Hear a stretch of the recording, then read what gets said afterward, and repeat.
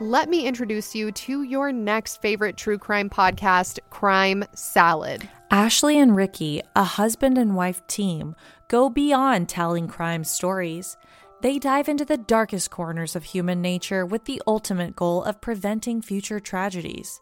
Together, they shine a relentless spotlight on critical issues like relationship violence and domestic abuse, inviting you to explore the complexities of these societal challenges. Now, let us set the scene for a recent Crime Salad episode, which is titled The Search for Haley Cummings. The disappearance of a 5-year-old girl leaves the Florida community in disbelief. In the early morning hours of the night, an open back door remained eerily left open where Haley was staying. A wave of dread swept through the community and the family as the unimaginable happened. Was this the work of a kidnapper, or did the little girl wander off? The search for Haley brought a community together in the darkest of times. Since 2019, Ashley and Ricky, the Crime Salad duo, have continued to deliver stories that are not only fascinating and well-researched, but also have a strong voice for change and justice.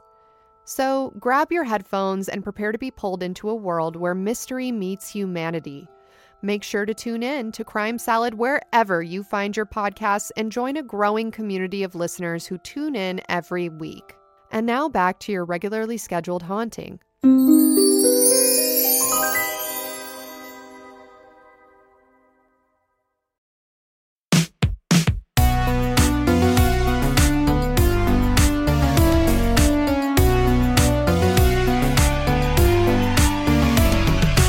Welcome back to Let's Get Haunted with your hosts, Matt Strawn and Allie. Welcome back, guys. Episode 104, H.H. Holmes Part 1 was last week. Now we're doing episode 105, H.H. Holmes Part 2 this week. Next week, you know what that means. It's a listener story episode. Hell to the fuck yeah. Woo woo! We don't have sponsors. We can say, let's get this mother crock. Look, why can't we do it? There's no sponsors on this episode. We don't have to worry about copyright, or do we? Someone out there who's an attorney, send us an email, letsgethauntedpod@gmail.com, and tell us all the ways we can be sued so that we can avoid them. hell yes. And if you would like to make a donation to this podcast, there are several ways to do it. First and foremost, you can go to our website, letsgethaunted.com, where you can either buy some merch to support the show, or you can also make a haunted donation of $4.20 to support the show. Also, just want to say we have less than 5 haunted amulet pins I saw, so get it, because we're not going to be reproducing those once they're gone. No, and those are going to be worth a lot of money one day. Like, we're talking $1 to $3 million. Look, when society falls... and Armageddon happens, and the angels come down, aka the aliens. Mm-hmm.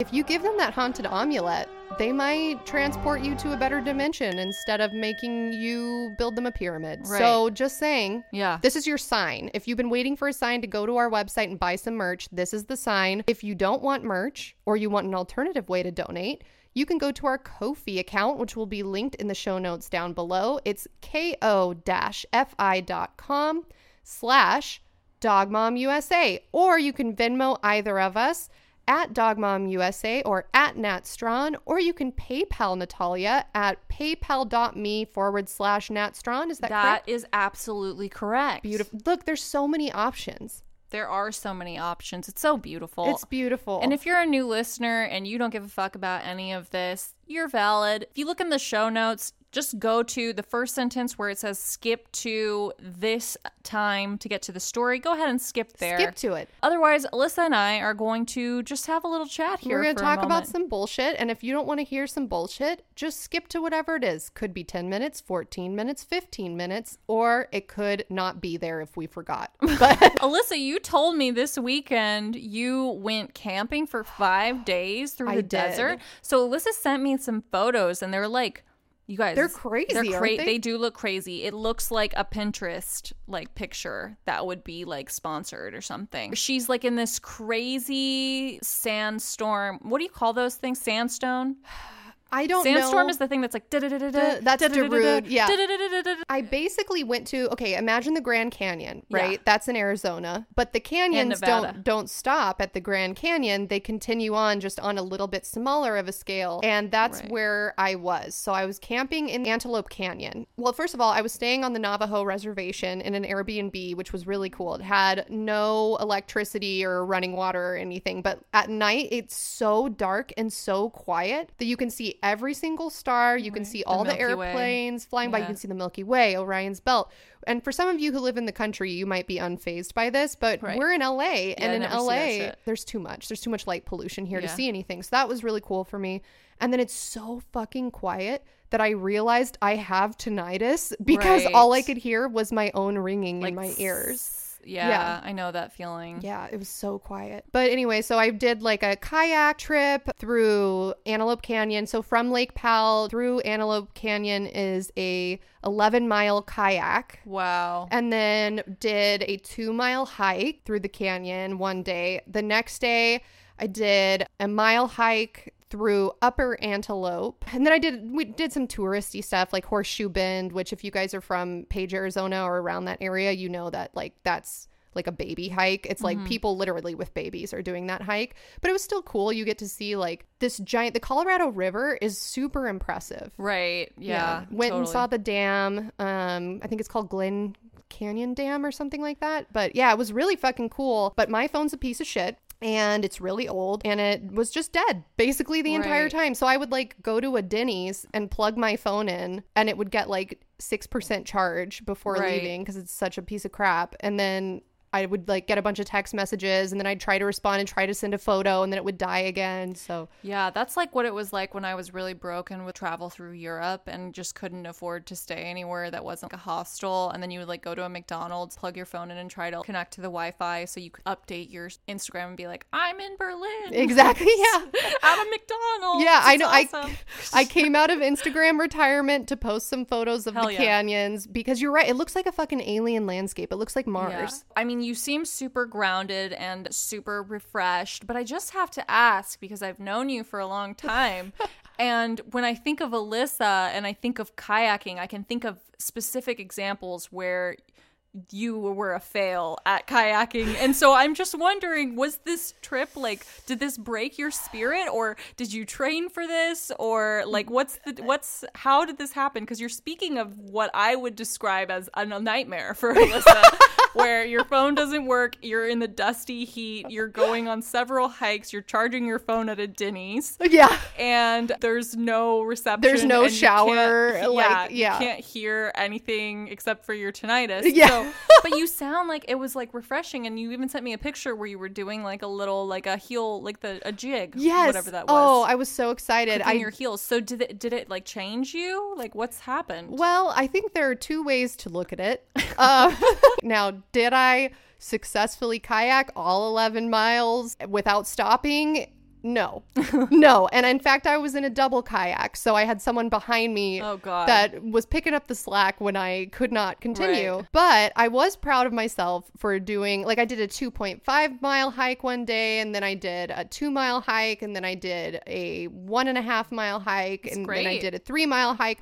So I feel like I got a lot of good exercise.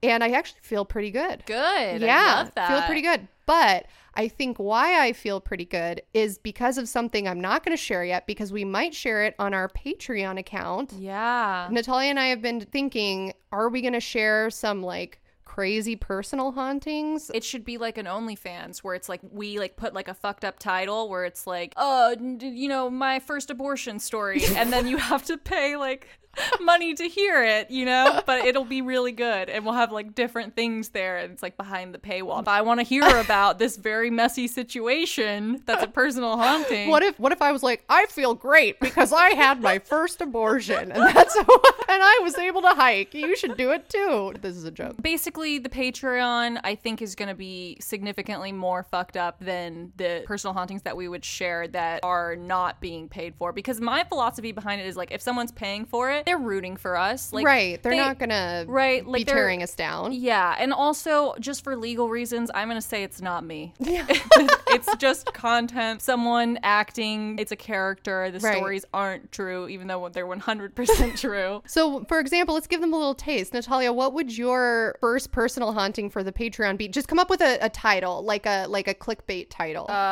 I gave birth on my living room floor. That's beautiful. I would pay so much money to hear that story. Yeah, so maybe that could be one of them, or just fucked up shit. So we'll come up with some stuff that you guys will want to hear. But yeah, so maybe we'll put the link to that in the show notes here. Yes, I think that's why I was able to do so much physical activity, is because of a personal haunting I'm going to share on the Patreon at some point. Wow. So you guys stay tuned and figure out what fucked up personal haunting shit Nat and I are getting into this year. Yeah, I have no idea what it could possibly be. I'm interested. I want to feel good. I want to go from literally stalling every athletic kayak adventure I've ever been on to suddenly leading the pack across the desert. Yes, right? I know. So I think my Patreon title would be Allie Undergoes Human Experimentation. Right. Whoa. Now you guys fill in the gaps. What do you think that means? I'm so jealous. Yeah.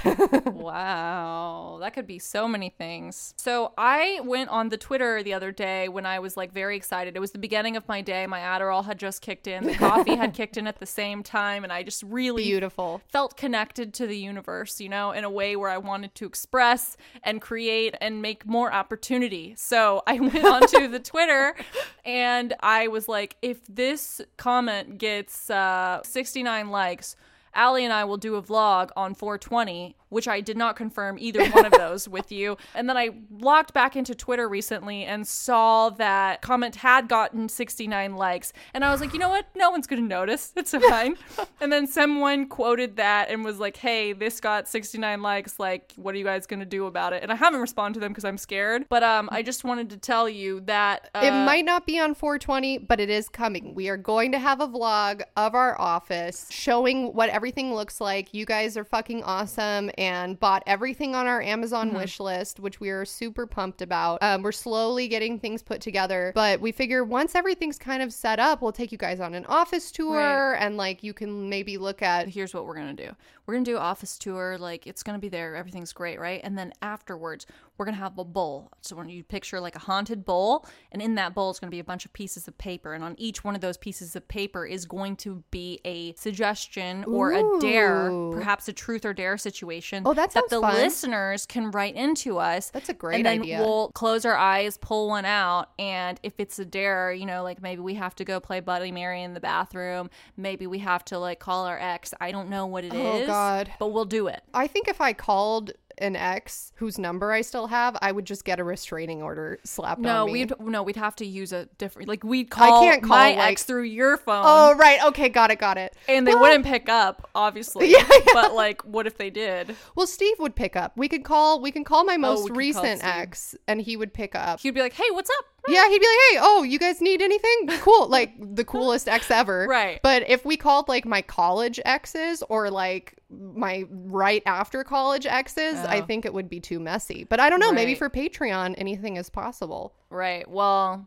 you guys won't know until you see the vlog. That may or may not happen. And it may or may not be on Patreon, or it might just be on our YouTube channel. But for Patreon, for sure, we're thinking maybe do some personal hauntings. This is part 2. Yeah. We left off with H.H. Holmes having moved to Chicago with Murda Belknap. Everyone agreed that people slept on Murda. Murda was not playing. Also, even if she was playing, how was that an insult? He's in Chicago. He's building this abomination that's going to come to be known as the Murder Castle. And in this murder castle, there's tons of rooms.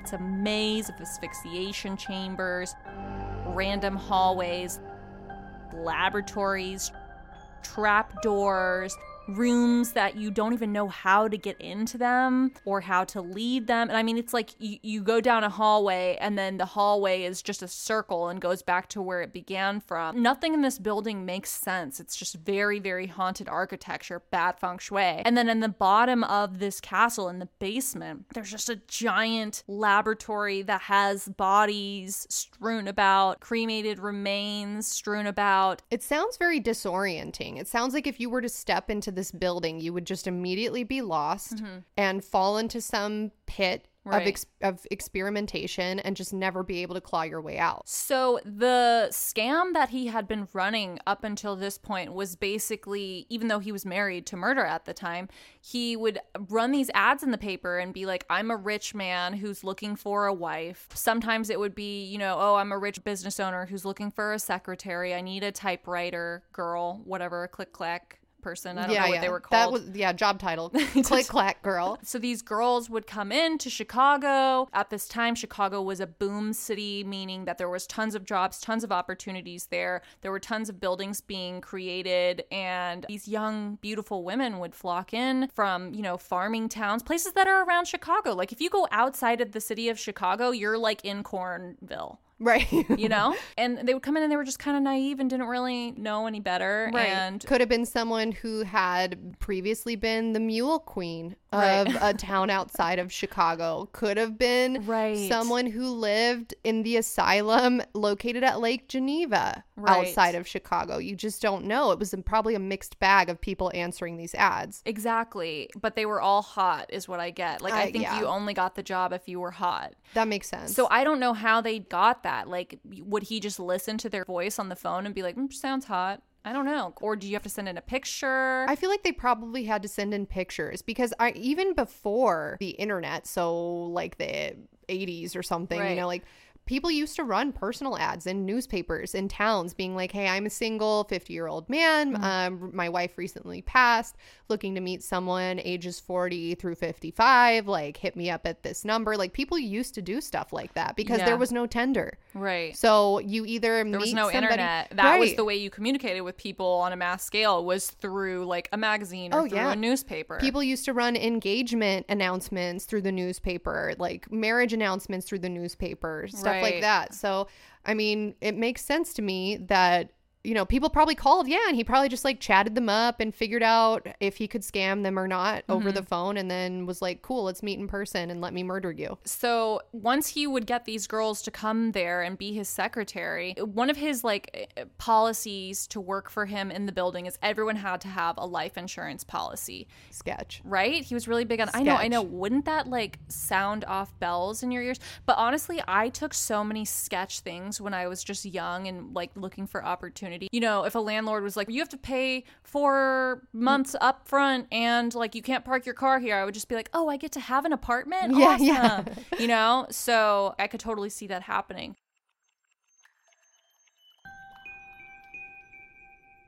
So they get these life insurance policies, and then these women mysteriously start to go missing. So he would say, like, you have to get this policy and you have to put me as the beneficiary? Yes. Because that's the only way for him to get the money. Or he would just pose as someone who's the beneficiary. But I think he had to be the beneficiary. Okay. Yeah, that's super sketch. Your boss is like, make me the beneficiary of your life insurance policy. Yeah, I know. Isn't that weird? That's super weird. Well, but maybe it would make sense to you if you were like, oh, yeah, that makes sense because, like, he has the money, so he would, like, pay out. Yeah, I mean, maybe. I do know that there are some, like, big companies in the U.S. where if you're, like, pretty high up in their company, they will take out life insurance policies on you just for in case you die. Right, and they have to replace you. They have to replace you, and it costs money to interview people, fly people out. That's for like super high up positions, though. Like CEO of the Illuminati. Yeah, exactly. Holmes begins to have an affair with this woman who's named Julia Smith Connor. He's having an affair with this woman in the same building that he's literally living with his wife. Julie is also having an affair because she's the wife of someone who's working in the castle that's named Alex Connor. It's a fucking love square. Well, it's a love triangle because her husband isn't fucking anyone, right? Okay, so no. It's two triangles that are overlapping. Holmes is fucking his wife and Julia Smith Connor. Alex Connor is fucking Julia Smith Connor, his wife, but he's not fucking Holmes, I don't think. Maybe it was like a swingers situation. Right. We don't know. Yeah. Who's to say? Right. We're not going to kink shame. No, of course not. This guy, Alex, whose wife is cheating on him with Holmes, is working in the castle as a bookkeeper at the pharmacy's jewelry counter. That would really suck, though, especially in olden times, because you're like, okay, nobody likes to work. Right. You know, so he's like, okay, I found this job. It's not that bad. Like, oh, they're employing me and my wife. Right. I don't want to rock the boat. Because even if he knew that she was fucking their boss, like, what do you do at that point? Right. You tell him, hey, I quit. Okay, cool. And then what happens? Then your boss also fires your wife, and now your family is destitute and has no employment. Well, to make this even messier, Alex and Julia had a baby. They had a daughter, and her name was Pearl. After Connor finds out that Julia is having sex with her boss, he just quits his job and moves away conveniently. Does he divorce her, or does he just move away? They say most likely he was murdered. He just happened to quit his job and move away. And remember how Holmes is always like, oh yeah, like they just moved back home. They didn't go missing, they just moved back. Oh my God. So now we have Julia and Pearl, who are still in the hotel. Julia continues having this relationship with Holmes. Around Christmas in 1891, both Julia and Pearl disappear. These are what people assume are his first known murders. Everything before this has been speculation. All of the evidence seems to point to Holmes having murdered these people, but we don't have anything other than just speculation, names and dates, and weird instances. That's fucked up. Go ahead. Holmes claims that Julia died during an abortion. He was giving her an abortion and she died during it. He's a doctor. How do we know if he botched the abortion on purpose? Like, right. We don't. How has nobody caught on to this person yet? There's been so many sketch things that have happened. So many women have gone missing. People can't hold a job at this place. The whole fucking castle is literally built on lies. He's getting sued left and right by contractors. He owes everyone money. Yes, exactly. Changing his name. He's like not even like legally divorced from his first wife. So like, how are people just like, it's fine? I'm asking, how are people just like, it's fine? There were actually instances where people should have been like, oh, it's not fine, but they were charmed by him. Here's a few instances that are such fucking red flags. I want you to just listen to these and think for 1 second if you were working in this castle, if this would strike you as something odd. There was one time one of Holmes's workers stepped into a safe that was in the castle. They had very large safes to store goods in. After they step into the safe, they hear the door close behind them. No, this is my nightmare. It's completely dark inside a safe. No. They're standing in there. And they know that Holmes just closed the door on them. The workers start screaming for their life. Screaming, it's dark, pounding on the walls of the safe. Really thinking that this might be the end.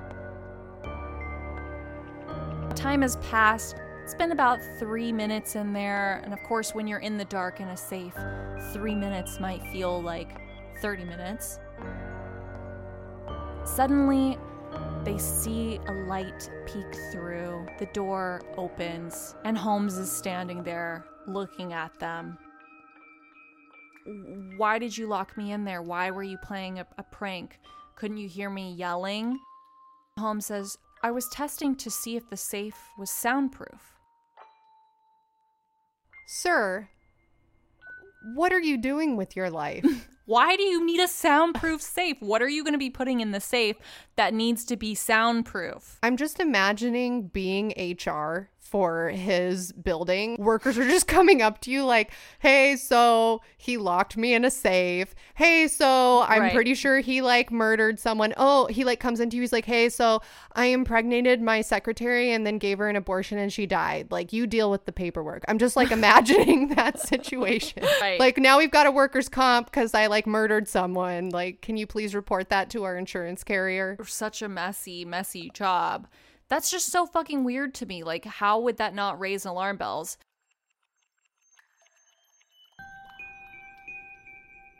After all of these things start coming to light, people start asking questions. Hey, was there anything that, made you think that perhaps, like, this guy's fucking weird? People start coming forward and saying things. One of the maids says that she recalled a particular night. She was cleaning. She heard something. She thought it was like some sort of scuffling. Went around a corner trying to figure out if it was a rat or it was an animal or something. She sees Holmes in what she describes as tiptoeing around the corner in the dark. No. That is terrifying. That man with like a crazy walrus mustache and a tiny bowler hat, probably carrying some sort of instruments of torture, maybe carrying a fetus in a jar, just like tiptoeing around in the dark. A moonbeam catches his face and like glints off of the jar's glass. And you, the maid, are just like, well, turning right around, not approaching this. Yeah, I mean, that's just so creepy because if he wasn't up to something weird, why would he be tiptoeing around? I mean, I guess you could say, oh, it's the middle of the night. He's trying not to wake the other people. But like, no. But also, he's an asshole and he's the boss. He so locked like someone in a safe and like listened to them scream. So like, I don't think he gives a fuck about tiptoeing. Yeah, that's what would sketch me out the most. Like this guy who's a known asshole. Yeah. Who like we're all pretty sure has murdered some of our coworkers is now tiptoeing around his building when he has no regard for anyone besides himself. That's scarier than him like barreling through a door and like smashing you over the head with something. This is the scariest one. There was a janitor working in the pharmacy. Okay. He recounted a time where Holmes pulled him aside and said, hey, I want to show you something really interesting. I want to show you something really cool. Holmes opens up a closet.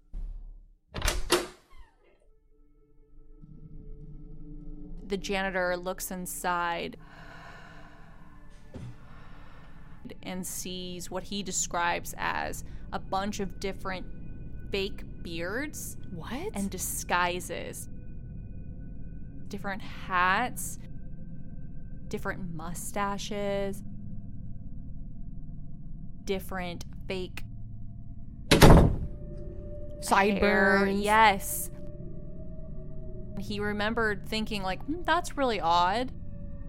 Did he like give an explanation or was he just like, hey, janitor, come look at my collection? I think he was just bragging, in the same way that you would be like, oh, look how cool this is. Like, yeah, I have look all these funny jewelry. masks or like, look at all these costumes I have. And it didn't really seem that creepy at the time. Hindsight is 2020, I guess. So what would I'm just like imagining him like dressing up as a clown and then like tiptoeing through the building and like everyone's like, is that our boss? I think that might be our boss. Oh my God. You know what would be so terrifying to me?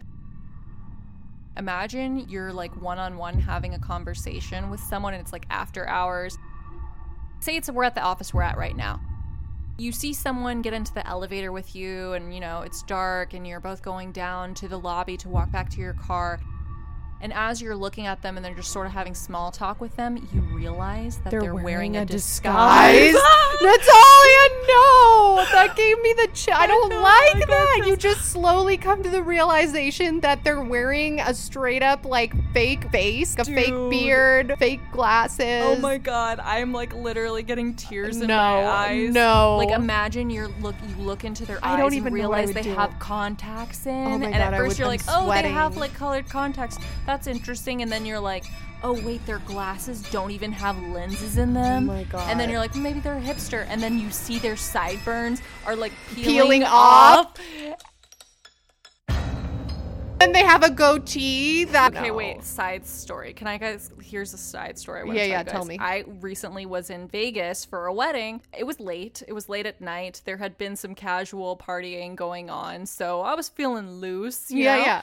And I get into the elevator and we're on a really high floor. As I get in the elevator, I see this man. He's just kind of like crouched in the corner and he has his like head looking down at his phone. And he just kind of looks like he's been really, really partying. Like, you know, you see someone who's like folded in a way that their body like shouldn't fold. Right. He looks fucked up, basically, is the point that I'm getting at. I walk in to the elevator and I see him. Oh, like here's another person in the elevator. Like, we're in Vegas. It's nighttime. Like, oh, I forget what it's like to be around people who are partying. Like, this is kind of fun. And I turn to go press the button that we need to go to down to the lobby. And I notice that every single button is lit up.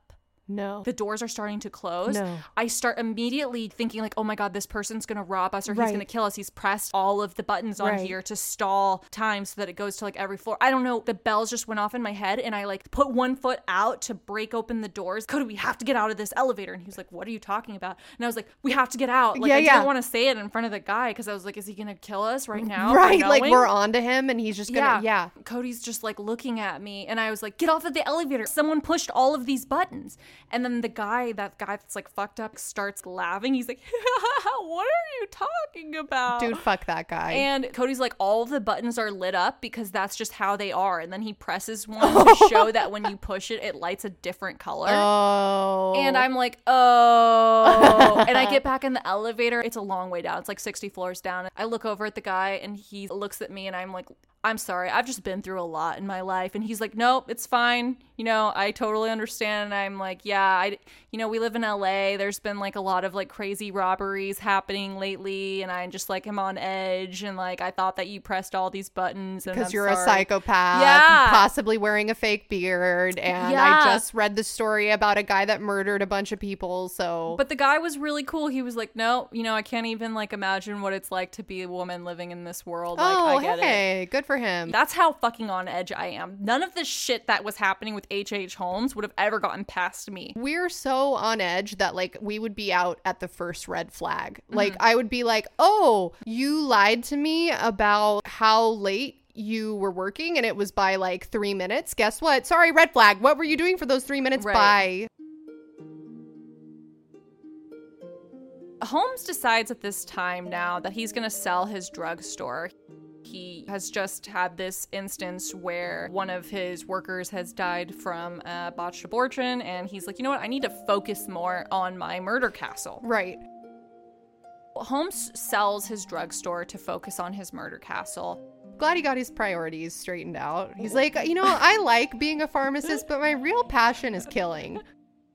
So this new person who buys the drugstore is like super excited because it's like this bustling business. There's always people coming in and out of here and it's like funding this huge castle. And this guy is a scammer. He like drives a nice car. He's married to this rich woman. Like, oh, I'm like buying this business from him. Everything's going to be good. And then the new owner finds out that all of the inventory that's on the floor was just stolen. It hadn't been paid for. And so he comes over to Holmes to back out of the sale and he's like, hey, I didn't know that all of the inventory in here wasn't paid for and that like me buying the store is basically like assuming all of your debt. Yeah, that like would definitely affect the price. And then the man collapses outside of the drugstore on his way out. No. And people don't exactly know what happened, but Holmes was the first person by his side. And people said that he was aiding him because he was a doctor. And they saw him pouring black liquid down his throat. What the fuck? And that man died that day. I think we said this last episode, but it just seems like it was so easy to get away with murder. I think too, just because he's attractive, like he had pretty privilege or whatever it's called, and he was a doctor, and he was married to this like the socialite, like he was a scammer. We tend to think of certain people as being of a certain moral compass. You wouldn't think that a politician or something like that would, be fucked up, but usually those are the most fucked up people. Those are the most fucked up people. Right? Yeah. He just was getting away with everything by being like, oh yeah, I'm a, rich bowler hat walrus man. People are willing to make moral exceptions if they like the person. Right. If the person's like, charming. Just a misunderstanding. Yeah, or he's so charming. But if you think of someone who's less charming, if they were to do that same thing, people would not be forgiving, right? Yeah, I mean, it is interesting. Like, think of all the fuckboys I got played by when I was like a young tot. Was always because I was like, no. No, they mean well. Right. Like they just are, they have a study partner that like sleeps over at their house sometimes. It's normal. They're studying so hard. He's such a hard worker. He's so smart. He's going places. Yeah. No, he's just such a gentleman that he didn't want her to drive home at like such a late hour. That's literally one of the excuses that I heard. And I was like, wow, that's really kind. Yeah, that's so cool that you like offered her your bed and you slept on the couch, apparently, according to your story. Oh, yeah. To be that young again. And naive. Right. Then Holmes decides to install what is called a huge furnace in the basement of the murder castle. People see him literally bringing in like a giant furnace into the castle. And he's like, oh, actually, I'm doing this new glass blowing and bending company.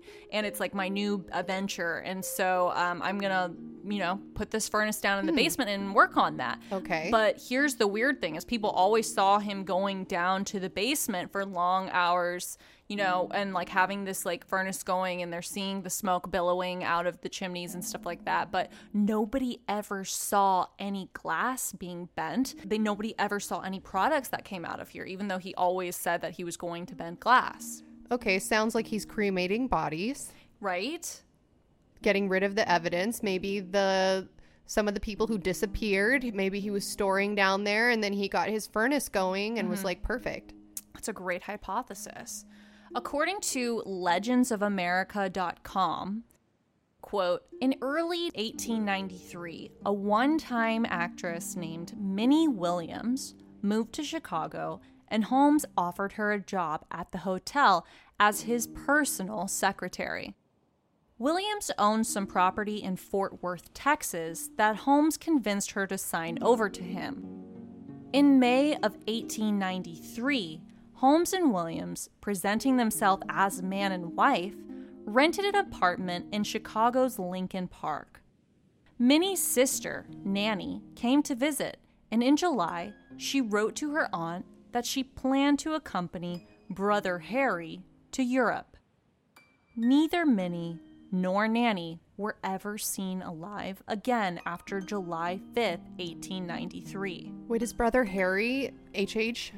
What I think happened probably is he, meets this young girl, secretary, gets her to fall in love with him or whatever. And then he's like, we're getting married probably. And then they go to Texas and he's like, let's sign over the lease to my name. Right. Because we're going to get married now. So you need to put it in you my can name. trust me. I love you or whatever. Then her sister probably comes down because she's like, oh, you met some guy that you're like in love with and he's like rich doctor and successful. Yeah. And like, you're going to have babies and like, this is amazing. Like, I want to come meet him. And so the sister went down there to go see them. And in the meantime, she like writes to someone in her family and says like, oh, I'm going to go with Brother Harry to Europe. Right. And then just disappears. Or alternatively, perhaps Holmes wrote that letter pretending to be her, saying that she's going to Europe with some guy named Harry. I didn't even think of that. I know. That's what I'm saying is like, we don't know what the fuck is going on. Why was it such a free-for-all back in olden times? Oh, I kind of wish I could go back though. Just like be a fly on the wall and see what was going on? No, because I think like just to scam would be nice. Not like kill people, but like to go to a new town and,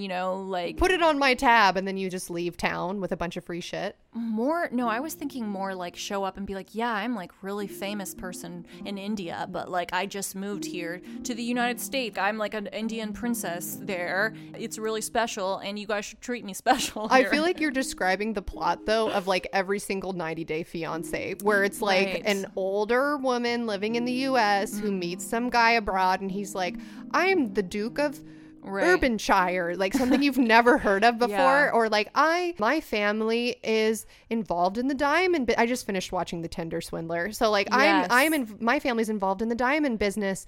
And then these women who are gullible, like, fall for it. And that's what the plot of every 90 Day Fiancé is, and what the plot of most of the true crime Netflix documentaries are right now. I'm currently watching The Bad Vegan, so don't tell me how it ends if you've seen it. Yeah, I think that it's really sad what a motivator love is. Like, people are so lonely, and we want so desperately to be loved for whatever reason. Like, I'm assuming a lot of these people who are going to these great lengths to feel love lacked that so much in their life that they were willing to do whatever it took to feel that, you know? And it's sad. Like, it is sad. And it's also, but also these dudes, at least in these documentaries I'm watching, like, they're so manipulative. Like, you see how you think to yourself, like, how could you ever trick someone into sending you like 10 grand or something, or in taking out a loan in their name to like send you 20 grand? Like, how could you ever trick someone into doing that? And then you watch some of these documentaries. It's such a slow sociopathic process of like manipulating that person until you finally get to that point. But you're right. Like, these women are all just like desperate for love. They're so lonely, and it's heartbreaking. Some of these documentaries I've been watching, so they're on my mind. So H.H. Holmes, I feel like modern day H.H. Holmes would be a Tinder swindler. right. Plus murder. Plus, yeah. Around this time, a bunch of young women are beginning to disappear more frequently from the hotel, and we don't exactly know how many of these people left or how many of them were murdered. There was one case of a woman named Emmeline C. Grand who came to Chicago, and she, like all the others, became Holmes's personal typewriter. Emmeline and Holmes began an affair. Soon after the affair began, she disappeared. Holmes said that she had moved to Europe to get married because she really wanted to find a husband, and that this was just a temporary job for her.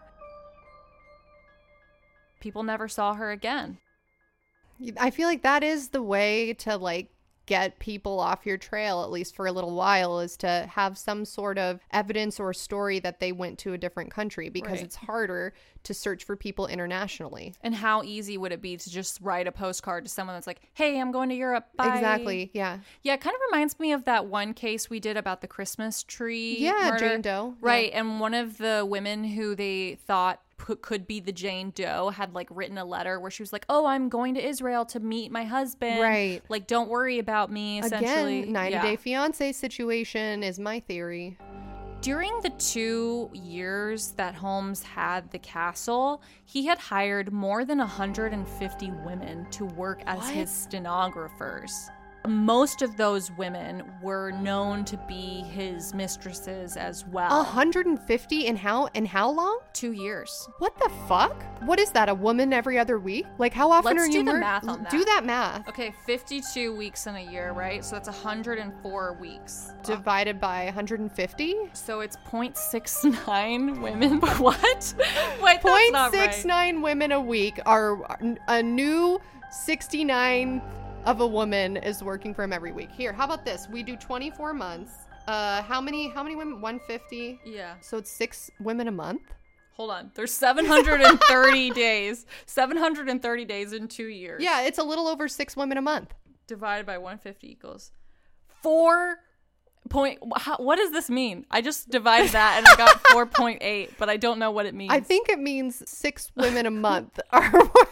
Guys, he was fucking a lot of bitches. He was fucking a lot of bitches. He was scamming a lot of bitches. I have no respect for this man. I wonder what the sex was like. Like, because Bad. it was so short, it makes me think that it was really fucking weird and bad. I think it was bad just because he's a sociopath. Right. People who have good sex don't murder and kill. People who have good sex, they're like, wow, I'm having great sex with this person. I'm also going to form an emotional bond with this person. You know, like, it's always the people who like suck at everything and don't care about the partner that have all of the partners, right? The reason that people know Holmes was like sleeping with some of these women is because he photographed some of them. All of the women have a few traits in common. They were all very young. They were all very beautiful. And they were all unfamiliar to this city. It was all brand new to them. Wait, do you have pictures of these women? No. Okay.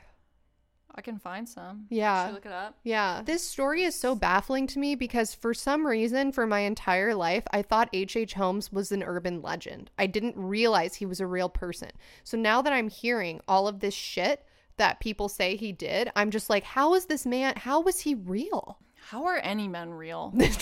Seriously, how are they real? The only man I recognize is John from Mariah and John, who donate to us all the time. And I also recognize Zeke Gons 89, who does some sick memes for us. That's Emmeline. Oh, but that's a drawing. That's I know, not a I can't photo. find pictures. I think this sounds like somebody took all the photos. I don't know. Is like keeping them in a photo album. I mean, maybe it's just like against their consent because they're not there. And if they're naked photos. Yeah, but since when has history ever cared about like photos of the Black Dahlia are all over the internet? Right. And was she like, I want everyone to see my mutilated No, genitals? exactly. So people like, especially olden time murders, like nobody gave a fuck. Right. So in 1892, the World's Fair took place in Chicago, and this was the 400th anniversary of Columbus landing in America. So I don't understand why that's a big deal, but apparently it was. So they decided to go all out. They were like, 400 years ago, Columbus landed in America, so we're gonna fucking rage. Right. But I feel like that was the vibe, right? Like, we're dying of syphilis, our boss is murdering us, let us just fucking have There's some shit. no OSHA, there are no like... Here's some pictures of Chicago for the World's Fair. It looks awesome, right? Yeah, it looks sick. Look at that big ass There's lake. a big fountain inside of a lake. Swans and shit. This reminds me of like the Olympics, right? Where countries will spend so much taxpayer money on making their Olympic village super sick, and it like displaces people, and it's a waste of money. Like, that's what this looks like to me. But also, I think the World's Fair brought in a lot of money to Chicago. So much money. So the 1893 Chicago's World's Fair was one of the most attended cultural events of that entire century. Let's get this mother crook. Millions of people came to Chicago to participate in this historic celebration because it was 400 years after Columbus landed in America. Wow, I guess that was a big deal. There were thousands of people who coincidentally went missing during the World's Fair. Oh, I believe that. Some of the papers that were written about these people who went missing suggest that perhaps these people were murdered, lost to whatever influx of thieves and criminals who were taking advantage of people who didn't know the lay of the land, and other scammers, etc. It's impossible for us to know if some of those people were also targeted by Holmes, but what we do know is that Holmes advertised the castle as being a hotel for people to stay at. Oh, shit. It could be possible that a lot of those people who went missing had stayed at the castle, had found themselves in the furnace. Jesus. We have Chicago World's Fair. It's a big, crazy bunch of people coming in and out, partying, crazy shit's happening. Columbus landed in America 400 years ago. And around this time, Holmes says that he's going to build a third floor onto this hotel in order to get money from investors. And this is just all part of a scam because he's basically saying like, oh, I'm going to build this crazy floor hotel and everyone needs to invest in it because look how well I'm already doing. Look at this castle. Don't you want to be a part of this? Like, I have a fancy mustache. Don't you want to have a fancy mustache? I have lots of disguises. I have a lot of safes, and I'm into glass blowing, allegedly. Seems like a safe bet. Yes. He gets a bunch of investors excited about building this hotel. They all give him a bunch of money.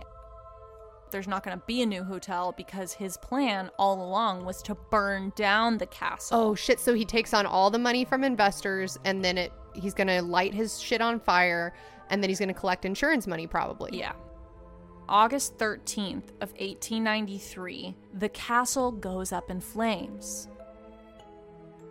After the building goes up in flames, authorities go in to see what caused the fire. As they're searching through the building, they find a pile of bones, skeletal remains. Most of the bones were from animals, but some of the bones were human. They were so tiny that the police estimated they had belonged to children. One of these children was no more than 6 or 7 years old. What? As authorities began searching a little more cautiously into the rest of the building, having been alerted to finding a child's skeleton, they descend into the basement.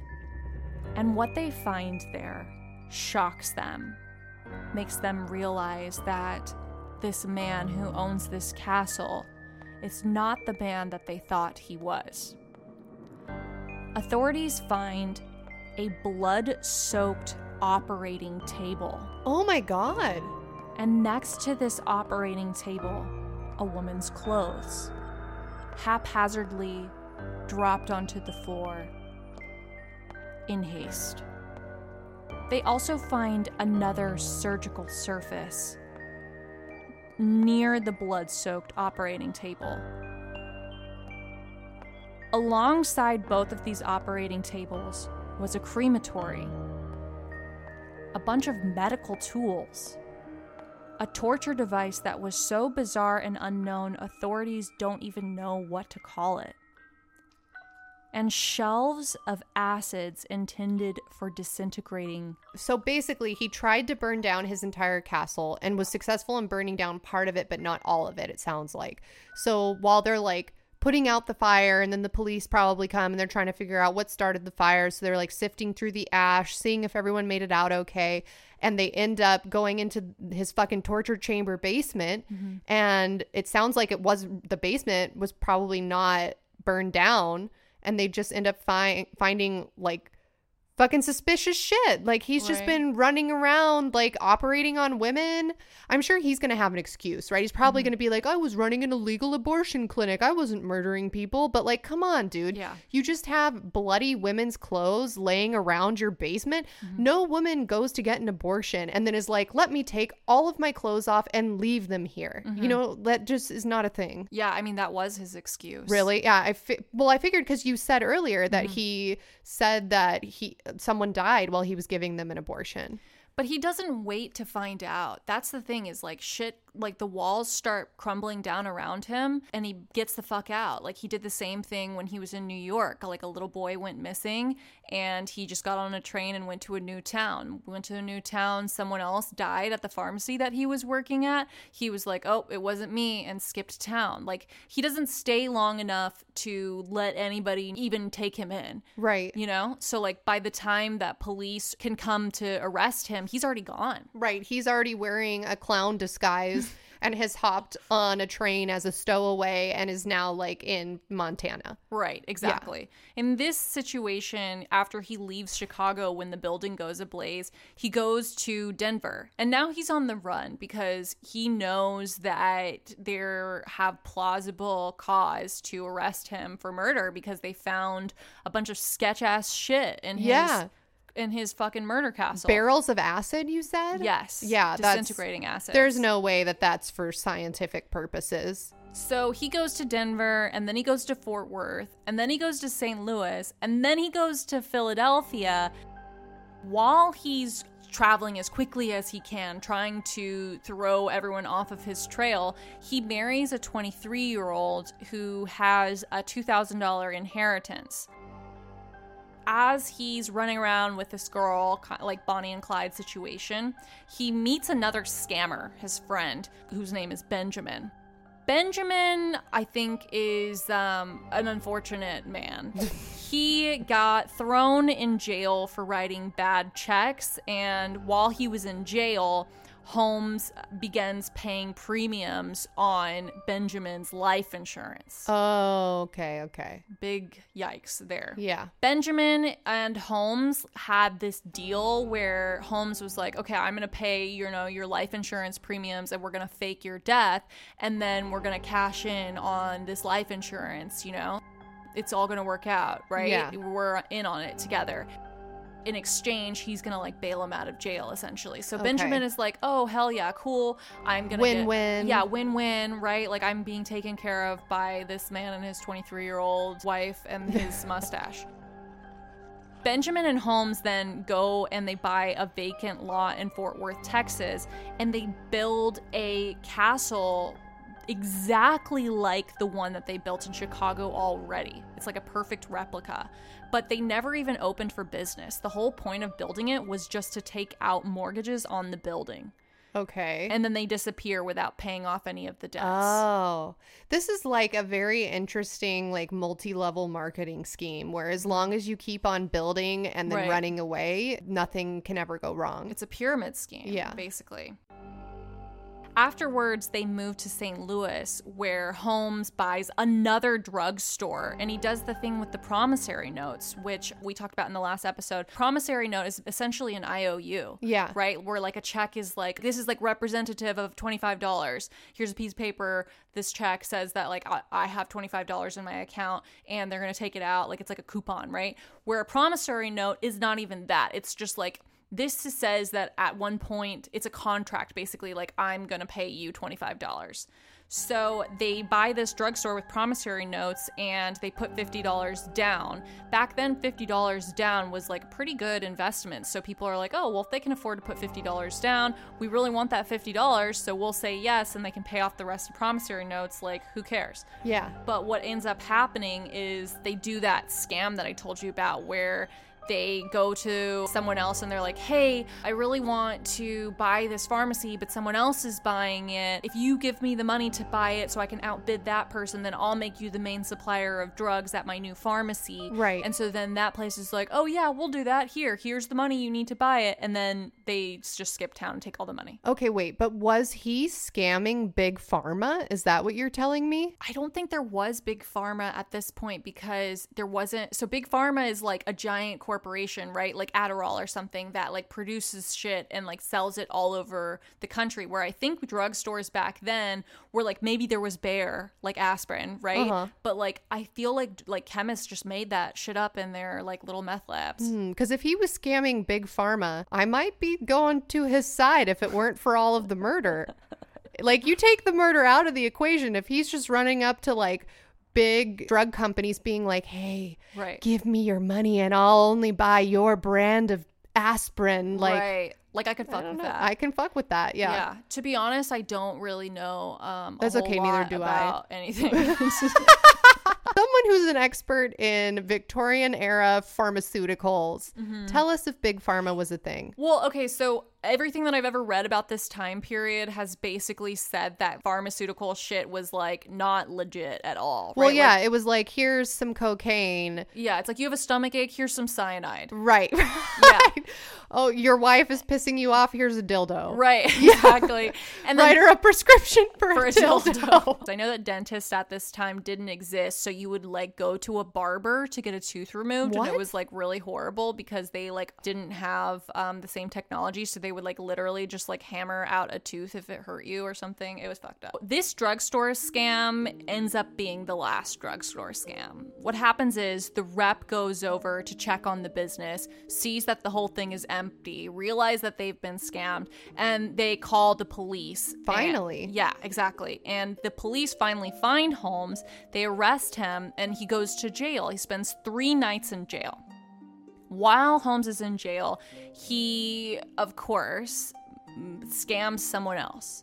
He concocts this idea for an insurance scam with one of his cellmates who's named Marian Hedgepeth. Now remember Marion, because he's going to come into play later on in this episode. Okay. Holmes tells Marion that he's going to take out an insurance policy for $10,000 and fake his own death, and then give Hedgepeth $500 in exchange for a lawyer who will help him if any problems arise from this situation. Okay. Holmes gets released from jail on bail, and he attempts to do this plan, but the insurance company is suspicious and they don't pay him because now he's been to jail for scamming. Right. So that plan didn't work with Mariam.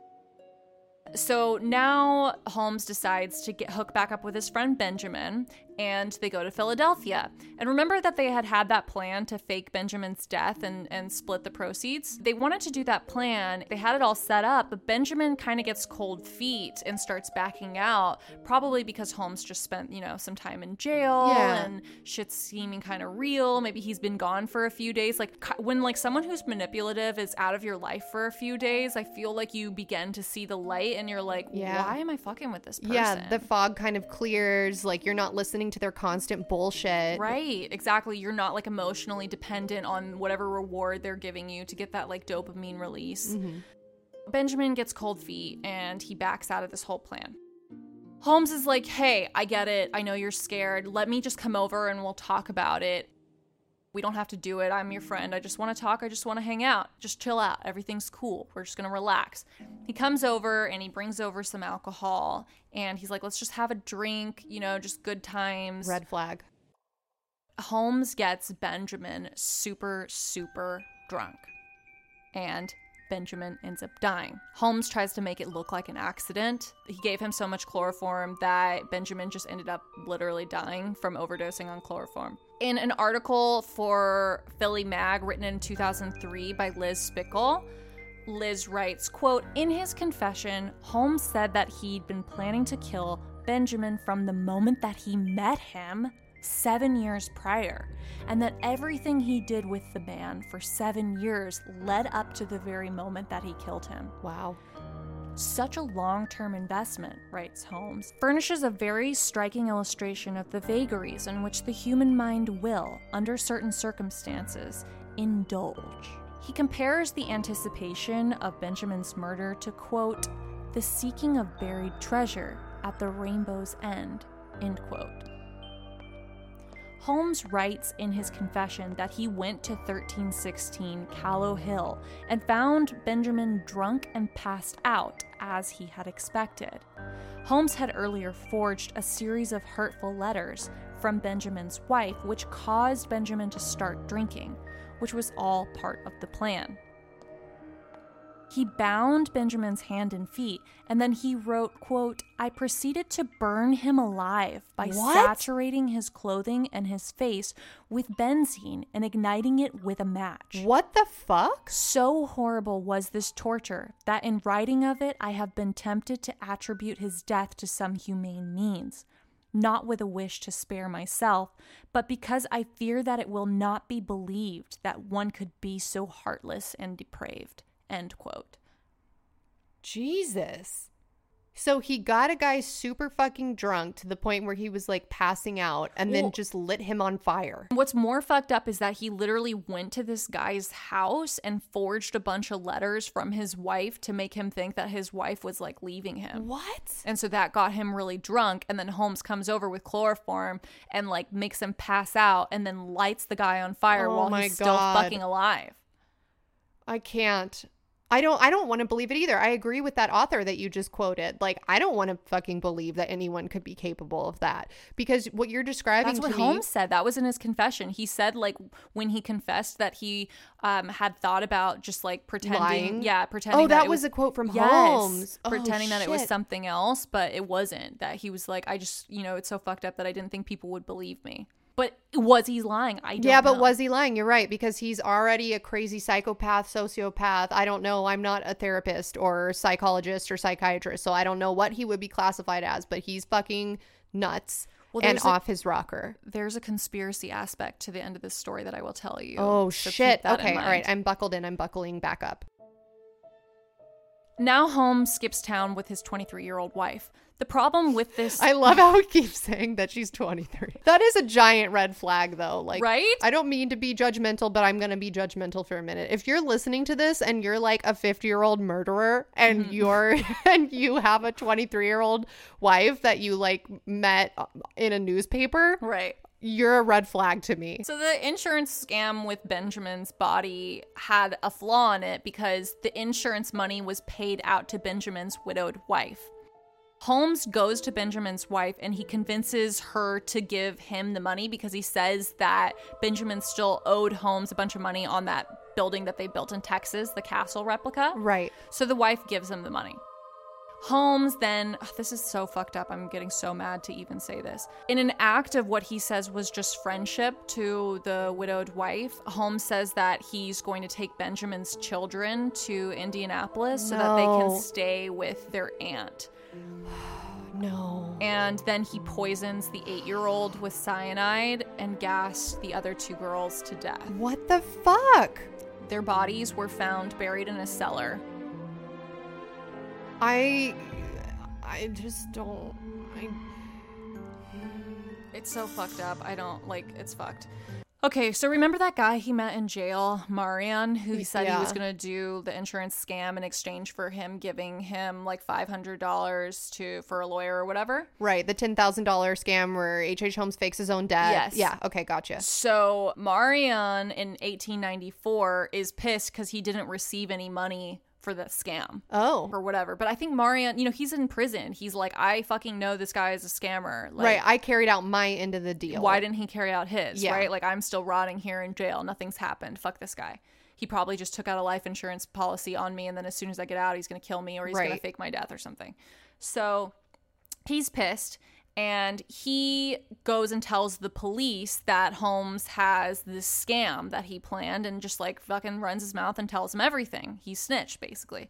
The police track down Holmes and they catch up to him in Boston on Marion's tip of where he is. And they arrest him for none other than an old horse thief charge from Texas. Wow. Which sounds like, so, outlawish. Right? But like it doesn't seem like that big a deal compared to murder or whatever. But we've talked about on this podcast before that stealing someone's horse is really fucked up. I think it was you that said it's like stealing someone's car who's also their dog. Yes. Yeah.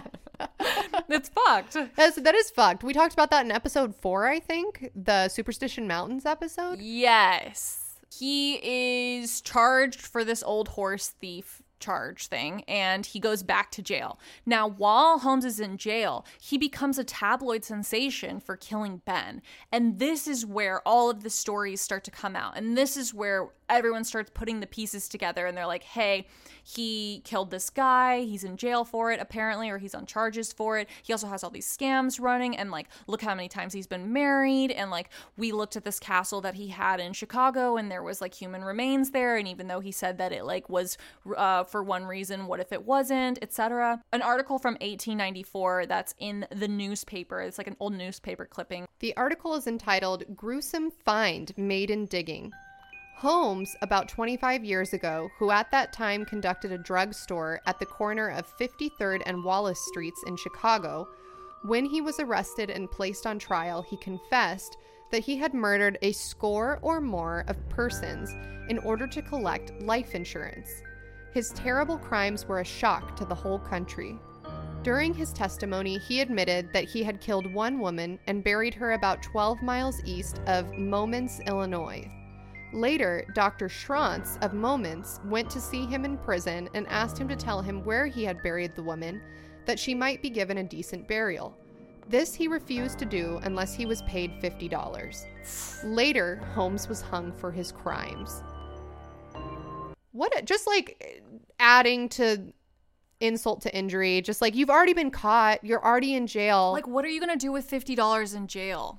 Get more ramen noodles? I don't know. Well, hold on to that thought. Oh. Because we will get there. Holmes has this trial, and this is a huge tabloid sensation. Everyone's like, oh my God, this guy's really fucked up, because back then, remember, body snatching and like anatomizing a body after death was like really seen as like this cruel, unusual torture, like serial killer shit, right? Like we just think of that as like normal serial killer shit now, but like back then, he was the pioneer of serial killer shit. Right. People had never fucking seen something like this before. Like a murder castle, that's fucking terrifying. Well, I also think probably people were more religious then than they are now, and so there was probably some pervasive idea that you needed all of your organs, or you needed like a proper burial to get to heaven, whereas now I think people are more open to the idea of donating their body to science, or donating your body to a body farm, or getting cremated, whereas back then it was probably like more of a big deal.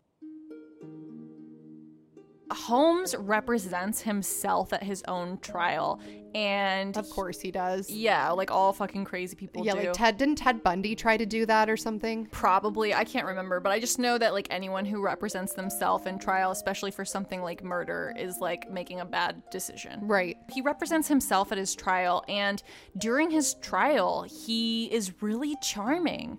People say that he's really smart. He has this, quote, remarkable familiarity with the law, end quote.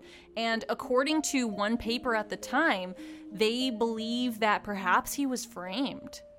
Wow. So, as the body count starts to get higher and higher, the more investigation the police are doing into Holmes's case. Holmes is still in jail in Philadelphia, and he refuses to admit to any murder. He only admits to the insurance fraud. He denies killing anyone. He says that everything else is unrelated, and that the police are just trying to pin all this stuff on him so that they can, like solve a bunch of their cases, even though it's not him. Oh, clever. That's a clever thing to say, because it makes you think, especially if people in like small towns and even big towns like have a distrust of law enforcement. They're going to be like, oh yeah, of course they want to pin the blame on this like crazy dude that's already in jail. Yeah. And he's so charming and he's so intelligent that people really believe him. They're like, this doesn't seem like, someone who's unhinged.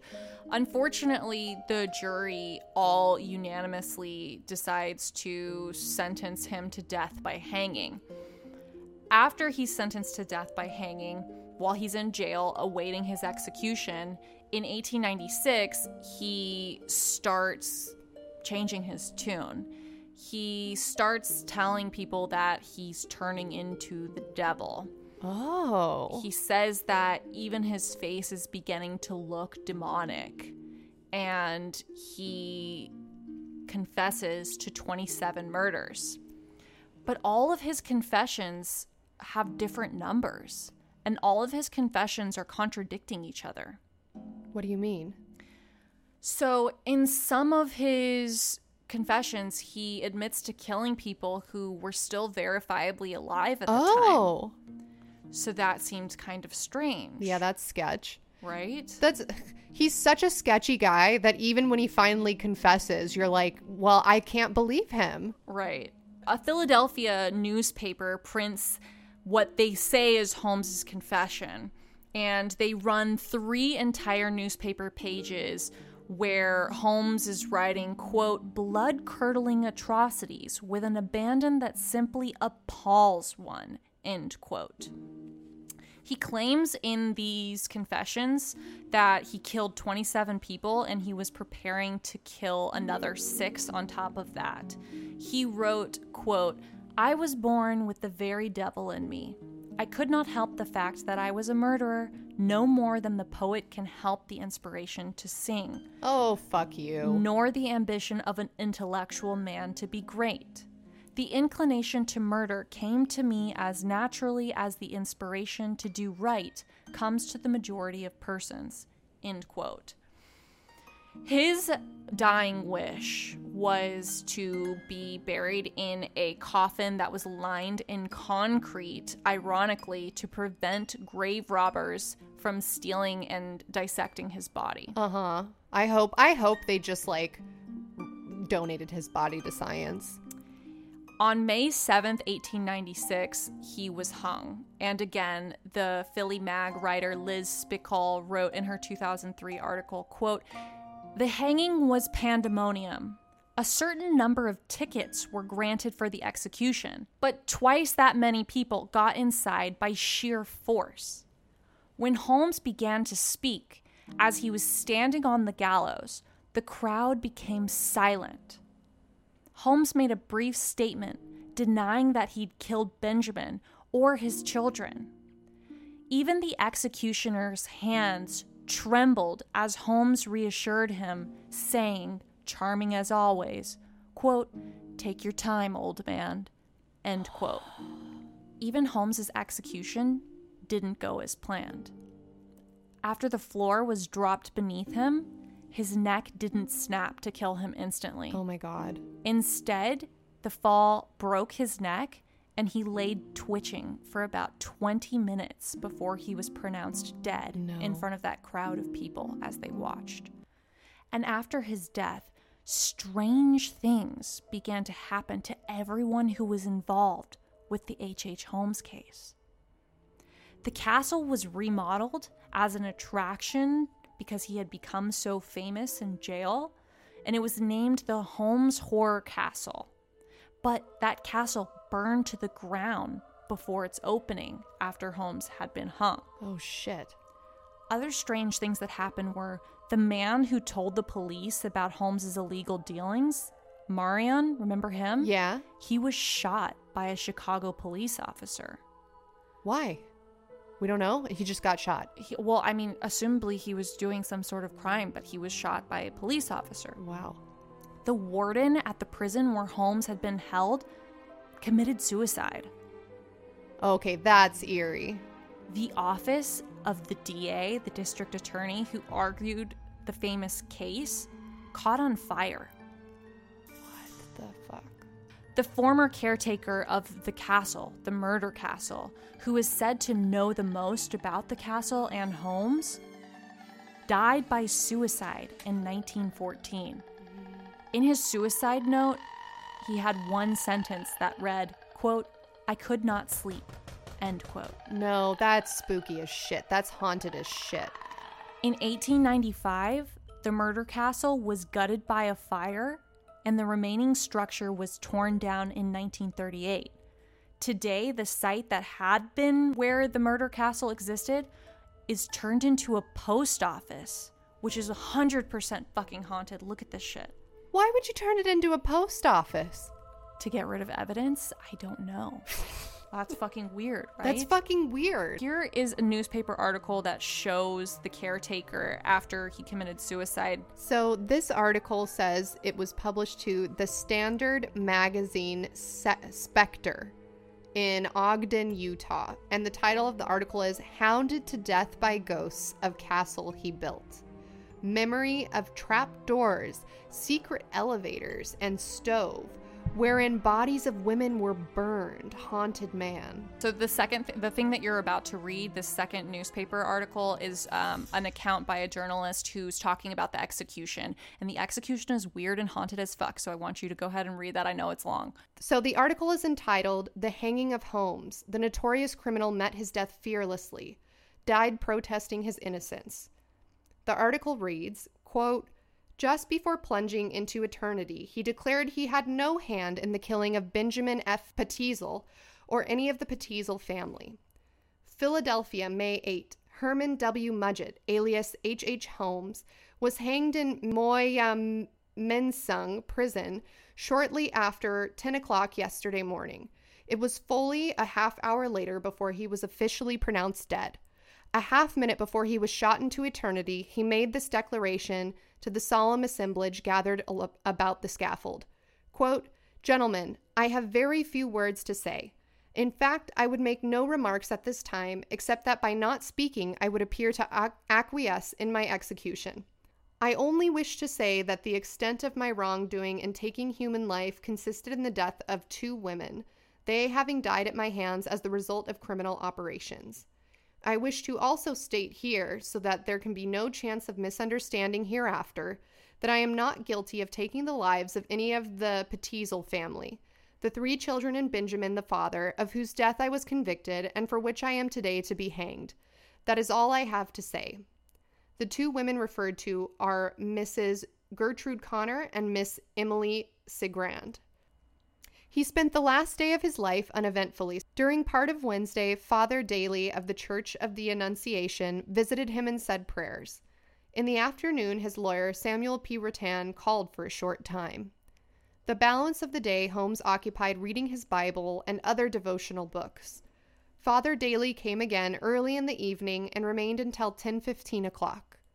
After the priest left, Holmes wrote letters of farewell until midnight. It is understood that these communications were addressed to his wives, the one in Gilmanton, New Hampshire, and Georgiana Yoke of Franklin, Indiana, the third wife whose testimony did so much to bring about his execution. He also penned a letter of instructions to Mr. Rattan, his counsel. Absolute secrecy is maintained regarding the contents of these letters. At midnight he undressed and went to bed, under the watchful eye of Keeper George Weaver, who was fearful lest the man in the cell beyond might commit suicide. But apparently nothing was further from the abnormal mind of his charge.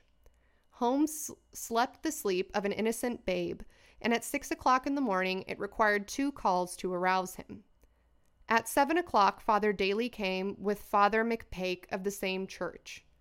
Holmes received them silently and knelt with them while they went over the communion service, according to the rites of the Catholic Church to which he had been converted during the past week. The service once over, his breakfast of eggs, dry toast, and coffee was brought in, and he fell to with an apparent relish. The only sign of defiance he made just after the priest left. "Am I nervous?" he demanded, stretching his hands out to the Keeper Weaver. They were steady as a rock. Holmes smiled and retired to the rear of his cell, declaring that he had never in his life felt better than he did then. Soon after this, the priests returned and remained with him until the end. At 2 minutes after 10 o'clock, the procession to the gallows was begun, headed by Prison Superintendent Perkins and Assistant Superintendent Richardson. 50 or more men with uncovered heads made up the solemn parade and halted before the scaffold. The platform, which stood 8 feet above the levels of the floor, was approached by a flight of steps. The witnesses passed around the structure and faced it. An awful silence followed for a moment, then a murmur of sound arose from the other side of the scaffold. It was the prayers of the priests who were escorting Holmes to the gallows. A moment later they mounted the steps and came into view. Holmes, a crucifix clasped in both hands, upon which his eyes were fixed, walked steadily between them. There was a pause after they had reached the deadly trap, and then Holmes stepped forward and pronounced his valedictory. It took him exactly 2 minutes to pronounce what nearly every man there regarded as the last of a series of lies. Father Daly is the only man who knows whether or not the man went into eternity with a lie on his lips, for to him Holmes, either Wednesday night or yesterday, made a final confession.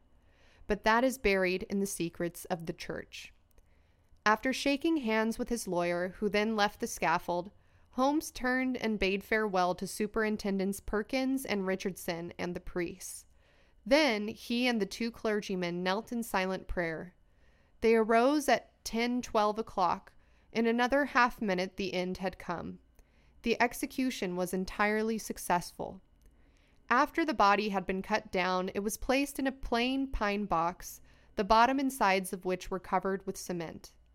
This was done so that the material will harden about the corpse and practically fasten it to the box, preventing any attempts to steal the body. The body was taken to Mount Moriah Cemetery and placed in a vault, which was guarded all night. Thence it will be taken in a few days and buried in another cemetery privately. Both Mrs. Petteasel and her lawyer place no belief in Holmes' last declaration of innocence. Lawyer Rattan believes he died an innocent man. It will be seen that the words are well chosen. They were equally well pronounced. The voice never quavered, and the hands clasped on the dark railing of the scaffold did not tremble. The nerve which had all along characterized this most marvelous of assassins had not deserted him to the very end. As the last syllable fell from his pallid lips, he turned to his attorney. Clasping the shaking right hand of the young lawyer in his own grasp, firm even at that terrible moment, He laid his left on the other man's shoulder and, gazing straight into his eyes, uttered in a loud voice, "Goodbye." Then he carefully buttoned his coat, nodded to the sheriff, and an instant later shot to his death. He was undoubtedly the most stolid of any in that assemblage of 50-odd men. The pallor of his face was no deeper than the ordinary prison bleach, and he stood erect, gazing steadfastly before him until the horrible black cap shut out his last look at earthly things. Basically, he's saying that he was innocent. Yeah. And that he didn't do all the things that he was pinned for. But I can't reiterate enough, like, how big of a case this was. This was, like, a huge deal to a bunch of people. I mean, just the fact that the castle burned down and they created an amusement out of it that said, that it called it, like, the haunted horror castle. You know, I mean, this was a place where people were, like, supposedly murdered. Yeah. And they're, like, literally making, like, it a place where you can pay money to go tour it and be like, wow, this is fucked up. So it sounds like the only things he admitted to, he says, I admit to the deaths of 2 women which happened during a criminal enterprise. So it sounds like he is saying he performed illegal abortions on 2 women who didn't make it, right? Yes. That's all he's admitting to on the scaffold to his hanging. But it's a contradiction because he had previously admitted to a bunch of deaths and was, like, proud of it. Right. So remember that article that was like, oh, I had the devil in me and all this stuff. Some people say that perhaps that he didn't write that newspaper, which was the Tribune, the Chicago Tribune, was just trying to sell papers. And, like, who's going to fight them? Like, who's going to be like, no, he didn't say that to you. Right. It's like People magazine or whatever, or like a tabloid that publishes something being like, a source close to the Kardashians says that Kanye West threw a foot-long Subway sandwich in North's face. It's like, okay, but who is the secret source? If you don't know the name, then, like, how can you say that happened? Yeah. So I see what they're saying. They're saying maybe he never made this confession at all. Right. And as we get into the conspiracy here in a second, you'll come to find out a little bit more about those findings. I'm ready. So Holmes had been convicted and sentenced to death for only 1 murder. That was his Benjamin. Remember the guy that he said he, like, lit on fire? Yeah.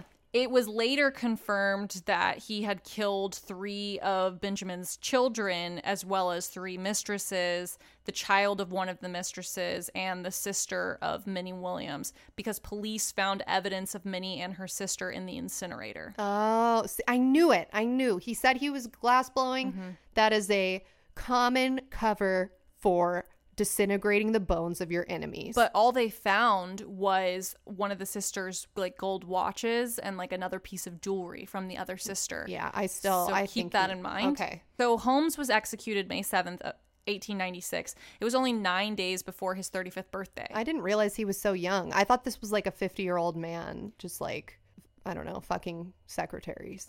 I mean, it's not better that he was 35. I just had a preconceived notion in my mind. I just called that one girl his 23-year-old wife because I didn't know, like, what else to call her. Look, like, it's still a red flag. I can't remember her name. She had, like, a million names. Yeah, like, if it's still a red flag. If I am, like, meeting a guy on a dating app and then I find out that his, like, preferences for age are set to, like early 20s, 18 through 25, to me that's too much of a red flag and I will not go on a second date. Right. Ladies, ask the people you're on a date with what their preferences are. What is their Tinder set to? What is their Hinge set to? What is their Bumble set to? And if it's, like, significantly younger than them, or, like, someone who's not even old enough to drink, or someone who like, come on, that's a red flag. You got to get out of there. Yeah, I'm sorry. People are bad. Yeah. If this podcast has taught me anything, it's that there's a lot of haunted people out there that are looking to date people much younger than them. So here's where this shit gets fucking crazy. While he was in jail, while he was on trial, all during this time, there were a lot of people who believed he was innocent. He had convinced a ton of people that he was innocent. Now, how did he convince them that he was innocent despite all the evidence? Well, he tells all of people that all of those, like, extra rooms in his, like, quote, murder castle were just to store extra furniture that he had bought on credit and that he was hiding that stuff. Oh. And so he was trying to make it so that, like, no one could ever find things. Okay, so he built a bunch of trap doors to hide sofas. He said that like the police and papers had said that like, oh, this was an asphyxiation room where he would gas people, but he's like, no, none of that was true. All of that was just people trying to sell papers or like, you know, trying to frame this or whatever. Okay. And he had been so convincing, apparently, that his second wife even believed that he was innocent, despite having seen all of the evidence that was brought forward in the court. He told everyone that everything was just about money, not killing, that he, like, had never planned to murder anyone, etc., etc. And that the tabloids had just sensationalized all of it and painted him to be this monster because they were just trying to sell papers. Okay. He said that he wasn't a monster, he was just a fraud, and he said that it was all just a big misunderstanding. Now, here are the theories.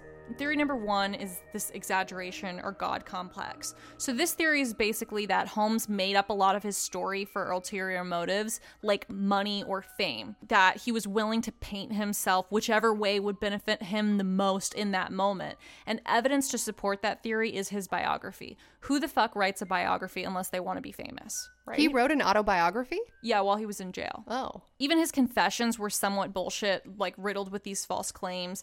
And they were funded by one of the richest men in America that time, the Hearst Castle guy. So perhaps he just did whatever he needed to do to get paid. The second theory is a little more interesting. So Jack the Ripper could have been somehow him. Okay, this is the one I think I've heard before, but I don't know any of the details. I just know that, like, in reading up on Jack the Ripper, where like people say like, oh, I think it was this guy, or I think it was this guy. I recall seeing the name H.H. Holmes. So according to an article for biography.com, Jeff Mudgett, who is a lawyer and a former commander in the U.S. Naval Reserve, claims that his great-great-grandfather, H.H. Holmes, was in fact Jack the Ripper. Mudgett bases these assertions on the writings in 2 diaries that he inherited from Holmes, which detail Holmes' participation in the murder and mutilation of numerous prostitutes in London. Mudgett also claims that the man who died in the public hanging that took place on May 7th, 1896 was not Holmes, shit! but rather a man that Holmes tricked into going to the gallows in his place. And maybe he like made him grow similar facial hair. Wait! Okay, alright, wait a minute. See? The synapses in my brain are connecting. Hold on, let me finish. Okay. So this makes sense why he would want the cement coffin, and also why bad stuff happened to everyone who was involved with the case afterwards. Fuck. It also makes sense why his lawyer said that he was innocent as well till the very end, because perhaps he had facilitated the whole thing and was trying not to get murdered by Holmes. It gives a whole new eeriness to that innocent speech at the gallows too, right? Where like if he had replaced someone else with an innocent man who was making this speech that's like, I'm telling you guys, I am an innocent man, I didn't do any of this. So creepy. It also could explain why the executioner was nervous. Perhaps he was in on it too and knew that he was hanging someone who wasn't Holmes. The synapses in my brain are connecting because remember, we've spent so much time talking about his weird walrus mustache and like his long sideburns and his bowler hat. Like, it's really hard to know what someone looks like when they have a significant amount of facial hair. Right, exactly. Right. So like if you have 2 guys that are, you know, similar skin tone, similar hair color, similar height, similar build, and you have them grow the same kind of facial hair, I don't know that I would be able to tell them apart. And I think part of that is because I'm pretty sure I have face blindness and I can never tell anyone apart. I can't remember. Okay, who's that guy's name? Mark Wahlberg. Yeah. And Matt Damon. They look the same. They're the same. It's the same person. They're the same person. Yeah, no, that's just a fact. That's a fact. Right. Ben Affleck with a beard just looks like any dude in Boston. You know what I mean? So like if you had 2 people, especially like in pre-DNA times, in pre-forensics times, you just have 2 dudes that look similar, like they have the same facial hair. You can't really tell what someone's facial features are underneath that. So it makes sense to me is what I'm saying. Well, it was Matt Damon is what I'm saying. I love that theory that it's like a conspiracy and that he actually didn't get hung, because it would make sense why he's giving all of these outrageous claims to all of these newspapers, just trying to get as much money as he can, and then he can pay his lawyer or pay whoever it is that he needs to pay in order to pull this off. And if we want to go one deeper, like what if whoever was being hung that day, like wasn't actually getting hung? Like, what if like they had, you know, some weird like fake head on or something like that? No, because think about it. They said that the execution was super weird and that like he just like hung there for 20 minutes, like twitching, right? And then afterwards they're like, oh no, cement coffin, and he's gonna be taken away to this like, and we're gonna guard it. Yeah, where we're gonna all guard it, and then afterwards he's gonna move somewhere else. I mean, it's weird. It is weird. Also, the arsons that occurred after the fact. However, that can go both ways, right? Because if you believe he was an innocent man framed by the police and hung to his death, like, oh, boo-hoo, he was just a scammer who like dated a 23-year-old and like also had a lot of wives at the same time, like that's a crime, but it's not murder, right? So like you feel sorry for him that he's murdered. Then the police could go burn down all of those places to cover up the fact that they just pinned everything on an innocent man, quote unquote, right? Or if you think that he convinced someone else to hang himself, to like pose as him and then get hanged, he could be the one going to all these different places and burning down houses and buildings, because that's something he did while he was quote unquote alive. Right. Also, do we know whether or not he took out an insurance policy on himself?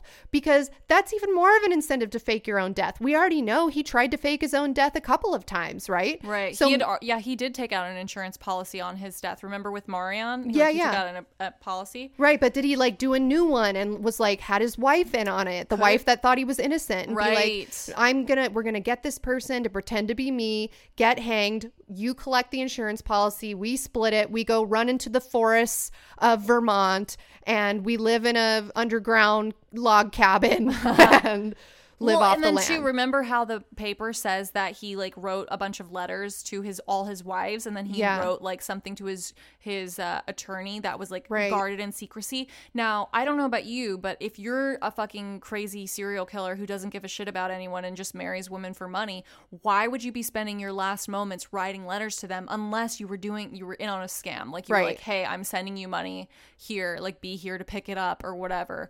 Like the layers go so deep with this guy that I could totally see him just having like crooked ends with the police, like just paying off all these different people or doing all this weird stuff. And then maybe that's why all of the district attorney's office caught fire afterwards, because maybe he was in on it too. Yeah. Like who knows that the person who went to the gallows was actually a person. He faked his own death, got on a ship to Europe and continued murdering as Jack the Ripper. We just don't know. Right. Who's to say? Yeah, and the executioner was like all shaking and everything. Like all those people could have been on it. And then the whole thing about like the former caretaker of the castle like committing suicide later and just having the note that says I could not sleep. Also, okay, we could spin off into a million conspiracy theories about what that one sentence means. Like, what if he kept seeing the ghosts of all the murder victims, and so he literally could not sleep? Well, I think that's what it's meant to look like, but we're talking about a man who may or may not have like went into his best friend's house and planted a bunch of letters that said he was fighting with his wife so he would drink himself to death, essentially. Wow. Like, that's the thing, is like Holmes is saying, no, what everyone believes about me isn't true, but like he was also known to fucking scam people. So like who the fuck knows how deep this shit goes? I don't know. Wild. Right? Okay, so that was my theory number 2. And the last theory was he was just a Gemini.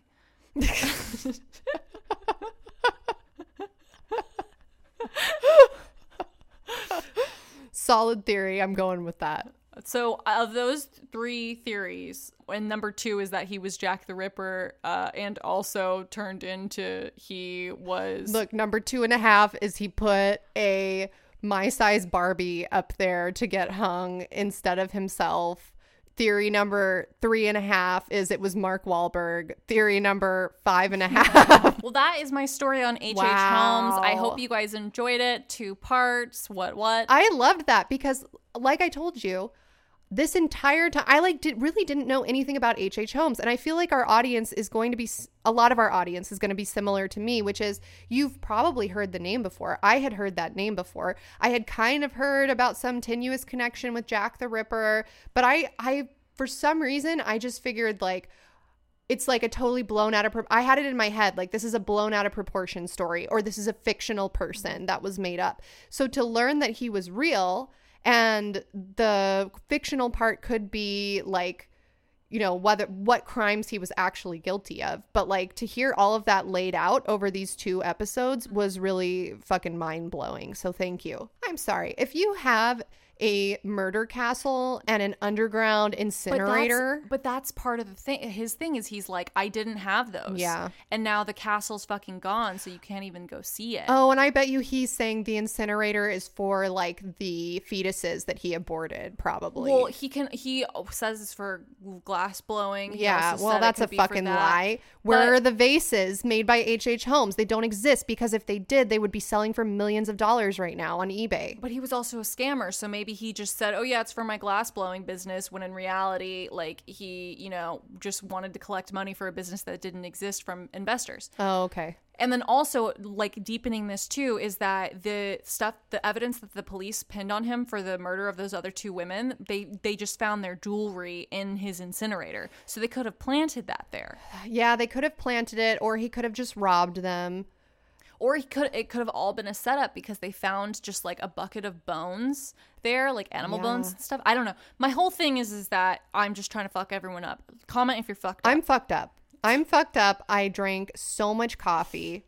I need to poop, and I feel crazy because this is a fucked up story. We're currently in our office is basically like a room with no I feel like walls. I'm in a fish tank right now. I know, me too, a terrarium. Ever since you said terrarium and we talked about the simulation, now I'm like, are we? Dude, have you seen that fucking movie what is that movie with the guy from the Facebook movie where they like live in this terrarium? It's so fucked up, dude. Let me look it up what it's called. Anyways, but do our sign off. Vivarium? I don't know. Don't ruin it for me, because I don't think I've seen it. Oh my God, you guys. I'm telling you guys this. If you want to get fucked up, watch this movie called Vivarium. I think it's Jesse Eisenberg, right? He's the guy. Oh, yeah. You know what? I have a movie recommendation. It's so fucking creepy. Like, I think about it at night and I get scared. Hold on one second. I have a movie recommendation. I just got to remember what the title is. Give me a second. Okay, Rent a Pal. If you guys have Hulu, go watch Rent a Pal. It was haunted. And I watch like everything, right? Like I'll sit down, if I like have time, I'll sit down, play The Sims, put something on in the background on Netflix or Hulu. This one, I stopped playing The Sims and I paid attention to the entire movie. It was haunted. Wow. It doesn't sound haunted. It sounds great. I'd love to do that. Yeah. Watch it and tell me if you think it's haunted too. I thought it was haunted.